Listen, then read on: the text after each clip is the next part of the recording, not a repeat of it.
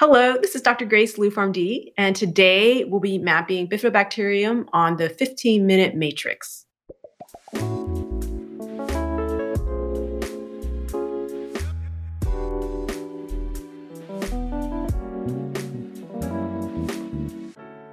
Welcome to the 15-Minute Matrix. I'm Andrea Nakayama, functional medicine nutritionist and your host.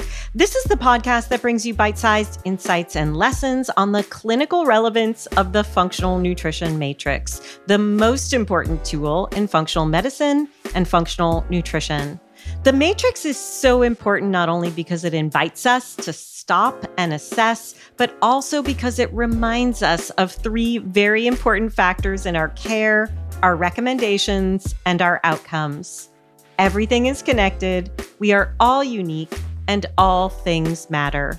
Be sure to head over to this episode's show notes at 15minutematrix.com if you'd like to see today's topic mapped on a downloadable matrix to remind you of these critical aspects of care. Today on the 15-Minute Matrix, I'll be speaking with Dr. Grace Liu. Dr. Grace Liu, PharmD, is an IFM-trained functional medicine practitioner and founder of the Gut Institute.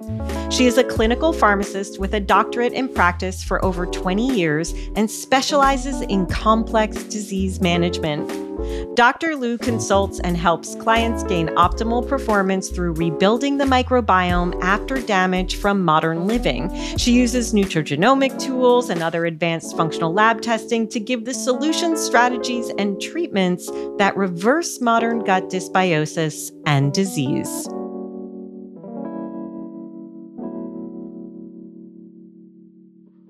Dr. Liu, welcome to the 15-Minute Matrix. Thank you so much for having me. I love you so much, Andrea. Thank you. Oh my gosh. I just was joking with you how long I've been chasing you to talk about this topic. So I'm thrilled to have you here. Awesome. We could talk about poo anytime, any day, although it may offend a lot of people out there. But I know our practitioners, of course, right? Your practitioners will love this. Oh, yeah. Yeah. We always want to talk about poo. Topic of conversation. And today we're going to get into a factor of poo by talking about the bifidobacterium. And I'm wondering if you can help us out by getting a bit nerdy and first classifying the different families or genus of bacterium so that we can see where bifidobacterium sits in the broader picture. Oh, yes, of course. So we have basically gram-negative, gram-positive in our prokaryotic world. So the kingdoms of life, we have prions, I'm not sure where they go, right? And then we have basically eukaryotic and prokaryotic life forms. In the eukaryotic kingdom, we have plants and animals and actually fungi. So, we're always like let's have a mold-safe environment, fungi-safe, candida-safe environment, right? But the therapies that we use for these, pretty pathogenic things are also toxic to us because we're in the same kingdom together. So prokaryotes are bacteria, and then we have eukaryotic, which is fungi, plants and animals, basically. Those are our main kingdoms. And then when we drill down prokaryote, bacterial, that's when we look at the whole phylogeny, right, of our bacteria. And there's 100 trillion bacteria in our gut, and we have some main groups. Bifido's actually part of gram-positive, same with lactose. Some of our first ones that we could view in a microscope and study are bifidobacteria and lactobacillus. And they're our first probiotics, including E. coli too. So E. coli is part of the gram-negative, and there's a lot of them. These are called coliforms. When you evacuate a pool because some little boy or girl pooped in there or leaked their diaper in there, right? That's because of coliforms, and the major one is pathogenic, is E. coli, and they can measure the count because they're kind of toxic. You don't want your sewage leaking into your swimming pool and then drinking it because you'll get sick. And so a lot of third world countries, they have dysentery. They have the most, non-hygienic, a lot of places you can't really open your mouth in the shower or brush your teeth with tap water. You'll get sick. It's called Bali belly, right? Or just Montezuma's revenge. Not fun at all. And studies show, of course, bifidobacteria like our probiotic Bifidobacterium maximus will protect against that. If you take enough at a high enough dose, enough frequency, and you have a pretty decent gut microbiome, you're not going to get any of these like Montezuma revenge or Traveler's diarrhea. There's also Chinese medicine that really helps. And I love Chinese medicine if people have studied it because it's ancient. We know it works. Same with Korean medicine, Japanese, ancient medicine, Mediterranean or Middle East or Native American like ancient medicines, because a lot of their botanicals are also prebiotics. This is the special fuel and fiber for bifido and lacto. And actually, it turns out many of the other protective core microbiome. So good. I love how we got really into the broad and then went to the specific. And in the Bifido family, there are different strains, right? And some of them are beneficial and some of them aren't beneficial. Yeah. So if you guys like Seinfeld and The Opposite World, there's like the other world, the mirror image world. So for every really toxic strain, we have 3 to 5 protective strains that are cousins. So you got the evil twin, right? Adam and his brother. We have like the other version. Right. So talk about those different versions. If we were to talk about the ones we would be looking for in the Bifido strains, what are those positive ones that we're thinking about? Yeah, so any of the probiotic ones are pretty positive. But the problem is that what they eat, it defines also what they are and their genetics and how protective they are. We teach like why certain probiotic strains are more potent and healthier for us. And it has to do with whether they're part of a consortium known as the MAM, the Microbiome Associated Microbiota. And of the bifidos, it turns out like 85% of the bifido right against our mucosal membrane. So this is like what protects us from the blood, from them entering the blood and keeping the gut tight rather than leaky, right?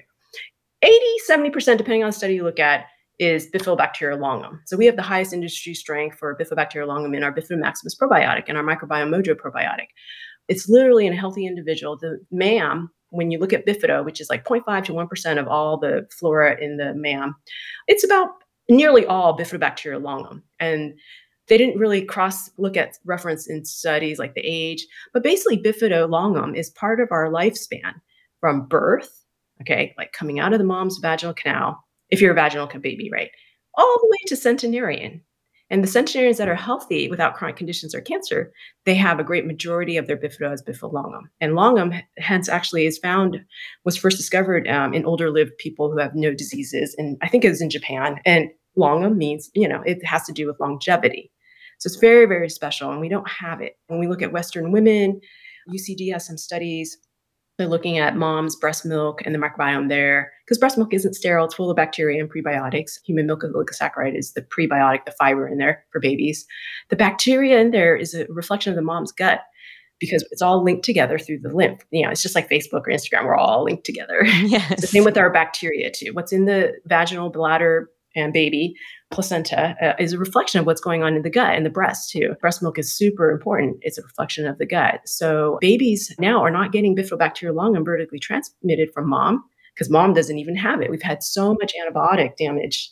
And in Europe, they do. So the difference between Western world and America, because we've had antibiotics sooner and also in our domestic feed and given to animals to plump them up, make them fat, metabolic, versus Europe, which don't use so much antibiotics or pesticides until more recently. There's a vast difference in the microbiome. I was going to ask you about some of those antecedents when we think about the Bifidobacterium age being one of them that I've read about, that it decreases with age, but also with all the triggers that you're talking about. But also we see reduced levels of Bifido in a lot of people with IBD and celiac. And so there seem to be populations of people who are depleted. Exactly. It's a dramatic risk factor. Like we count all these risk factors like low HDL, high triglycerides, BMI. The terrain is a big part we're understanding now more and more. There's a whole ecosystem there and we can do all the lifestyles, but you can't resurrect what's not there. Like a calming Bifido longum that helps produce serotonin and GABA and regulate that. That's like key. And some people need it even more. Like when we go into epigenetics, right? I have a couple FUT2 SNPs. We're all familiar with MTHFR that, that's a pretty messed up system and all the MTRRs. Wow, FUT2 is really special. It does evade. There's a statistically higher percentage of long-term non-regressors for HIV. Like they survive despite HIV positive because HIV can't latch on. And then same with norovirus, which kills children and elderly because gastroenteritis, that's so bad, it can kill someone. But the virus cannot latch on because FUT2 designates what fibers are in the mucosal lining. So studies show these people also have less Bifido longum. But it's protective against certain, immune defenses that can kill people. So let's move over to that central part of the functional nutrition matrix where we're talking about the things that we see manifest when that terrain is, I mean, it's everything really, but I'm wondering if you've seen certain conditions that are more often than not associated with low levels of bifido in particular. So when you drill into the PubMed literature, it's every disease that we know of, every chronic condition, every metabolic disease, every cancer. And I love bifidobacterium because we love like PDE2 drugs, they supposedly help melanoma and different cancers. What studies show is when they gave bifidobacterium and maybe one or two other probiotic bacteria to animal models, it was equivalent to protecting against melanoma compared to the drug. And it was related to how high the bifidobacterium is. We also see the same kind of studies in Asperger's and ADHD and spectrum. Like the more the bifidobacterium, the better protection, statistically linked to the protection against a disease. Same also, particularly with FMT success. When we see bifido, I teach on the ABCs actually. There's Akkermansia, which is amazing probiotic now and protective because it also is part of that core, that MAM, mucosa-associated microbiome, bifidobacterium, and then butyrate producers. So Clostridioides is the big group. It's nearly 40-60% of our gut microbiome. They're butyrate producers.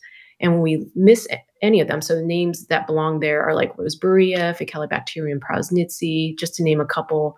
When we're missing those, all of them are related to a chronic disease. So it may not be one, but it's this consortium. They feed each other also. They cross-feed each other. Right. So important, that terrain, as you mentioned, like really just thinking through how, and I love that you labeled the ABCs there because that gets into what do we do about it, right? It's not a one and done. It's not a protocol. It's very bio-individual. If we're thinking about the factors in diet and lifestyle, including supplementation, can you talk a little bit about how you go about that when you've either tested or just suspect, which it sounds like we can, that bifido is depleted? Absolutely. So there's a lot of correlations with what's overgrowing.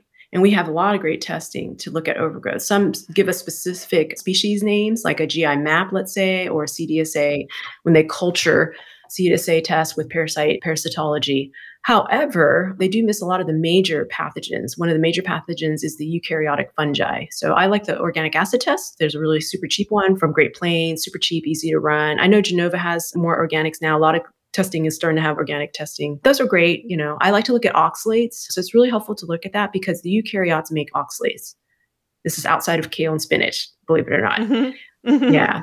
And these calcify. So when we have the start of a cyst like PCOS, or fibroids and endometrial, inflammation, breasts, fibrocystic breasts, they all start off as calcifications of oxalates. It has nothing to do with spinach and kale. It's from fungi, the family of fungi. And what's missing is at least a couple species of bifido, if not more. For instance, in our probiotic Bifido maximus, I formulate it because we have several species in there, at least 5, that are endogenously are oxalate degrading species. Studies show like after a lot of antibiotics, people become more stone formers and they're statistically missing these bifido. Or there's other studies that show there's a higher oxalate in the urine after these species go missing. And when we're missing them, we can't break down the oxalates that are produced by mold and candida and fungi, which naturally happen. We all have some. But the key is the balance of it, right? And what the consequences are when the balance is off. So there's good bifido. They eat inulin and mucus. So oligosaccharide eating, degrading, fermenting bifido. And then there's the starch eaters. This is why a lot of people do well on lower carb and keto because they're missing the inulin and mucus eating, fermenting bifido. And so a common probiotic, which I wouldn't necessarily use a high amount, but is Bifidobacteria adolescentans or Bifidobacteria anomalis. These are easy to remember. They're the AAs, but they're not so great for us because they eat starch and sugar and not so much FODMAPs and mucus. We want them eating more mucus, and so they can thrive when the gut gets tighter and heals and has the right amount of mucus, right? But sadly, a lot of our probiotics, they're made with cheaper kind of species. So they're full of more of those that aren't so great for people until the balance is better. So much good wisdom, Dr. Liu. If you were able to tell practitioners anything in just a sound bite, and I want to ask about the bugs, not drugs, but is that your sound bite? Bugs, not drugs? And how do we dive into that? we have to look at the whole picture, right? That's why I love your training, Andrea. It's so amazing, so holistic, right? So when we put together a protocol at the Gut Institute, it includes mainly three things, and it's nervous system. Okay, so how do we best get the vagal nerve back up again? Obviously, there's something off when people have gut problems. It may or may not be detectable. We don't have the best ways to detect that now. So that's why acupuncture and yoga, right? Breathing exercise, Wim Hof, but not so much extremes like cold and hot. Okay. What I love is like, I'm a fan of psychedelica. So we can retrain our mindset, get better paradigms, let go of things that don't serve us anymore, right? They may have helped during times of stress, but if we're not under stress anymore, let go of those paradigms if they're. So some people are still stuck in stress, because of certain precognition trauma. So before age 6 or 7 and post-cognition, trauma or relationship issues, and they don't get their needs met the way they need. That is a big problem for gut problems. It literally like instantly breaks the gut, just like a concussion would. Yeah. And they're still dealing with that. So it's really good to work with the right practitioners, even consider psychedelica. Newsweek just had an amazing front page about like how great mushrooms are compared to SSRIs and other, synthetic drugs. So nervous system is really important. Modalities like, I think it's DNRS or neurooptimal, getting the brain back online. So we also have different exercises we have our clients consider, like standing on one leg, yoga, meditation, brushing your teeth, like standing on one leg, gagging, gargling, all those kind of things. Get the vagal nerve back up in the best, way possible. Second, it's resurrect the flora. We like to go through 4 phases with people, resurrecting the core microbiome, the ABCs, as we're doing all that with either targeted prebiotics and a lot of probiotics. So probiotics are, just like a lot of things in life, right? The dose is in the poison. Well, the panacea, the cure is also in the dose. And we'll often use 1 trillion a day of probiotic. It's rather unheard of, but you have to do that because that's how you can get these like little critters to stick and anchor where they need to go. Lastly, it's root issues. Again, it goes back to complex PTSD or really high toxic burden. Some of our clients come to us because they're not just FUT2 positive for various SNPs, but they're also ApoE4. They've got multiple glutathione SNPs. They're semi-train wrecks, right? Or full-on train wrecks. So we help them. Like they have gone through many practitioners, excellent, well-known name practitioners, but not getting any of the results that they really need to see. And they see it with us because we're doing different concurrent protocols that are customized to their root issues. We do some deep talks. And I found that the way we set boundaries, how we love ourselves really has a big impact on our gut. Huge. Yeah, huge. And if we can heal a lot, help them to be aware. Sometimes 98% of healing is just the awareness of it. Yeah, there's that like tier 1, what we like to think of as tier 1, tier 2, right? Issues like they're often bypassed by a lot of medical practitioners, and then the person is stuck in cycles of not healing the protocols. When we get the people when the protocols don't work because their body isn't even ready for it, right? So yeah, it's that concurrent work that needs to be done. Mind, body, spirit. Exactly. They need to have, the framework infrastructure, the nourishment, just like a plant, the sun and good air, water. And then the root system has to be super built up. The foundation of safety, the foundation of like the syncing of the nervous system and safety. Dr. Liu, thank you so much. I'm going to have you back. There's so much more to discuss with you. I really appreciate you sharing all of your wisdom with us today, but also all of those that you're training, clients, patients, clinicians alike. Thank you. Thank you. This was amazing. Thank you for letting me share. And so awesome. It's such a sacred privilege to be on your show.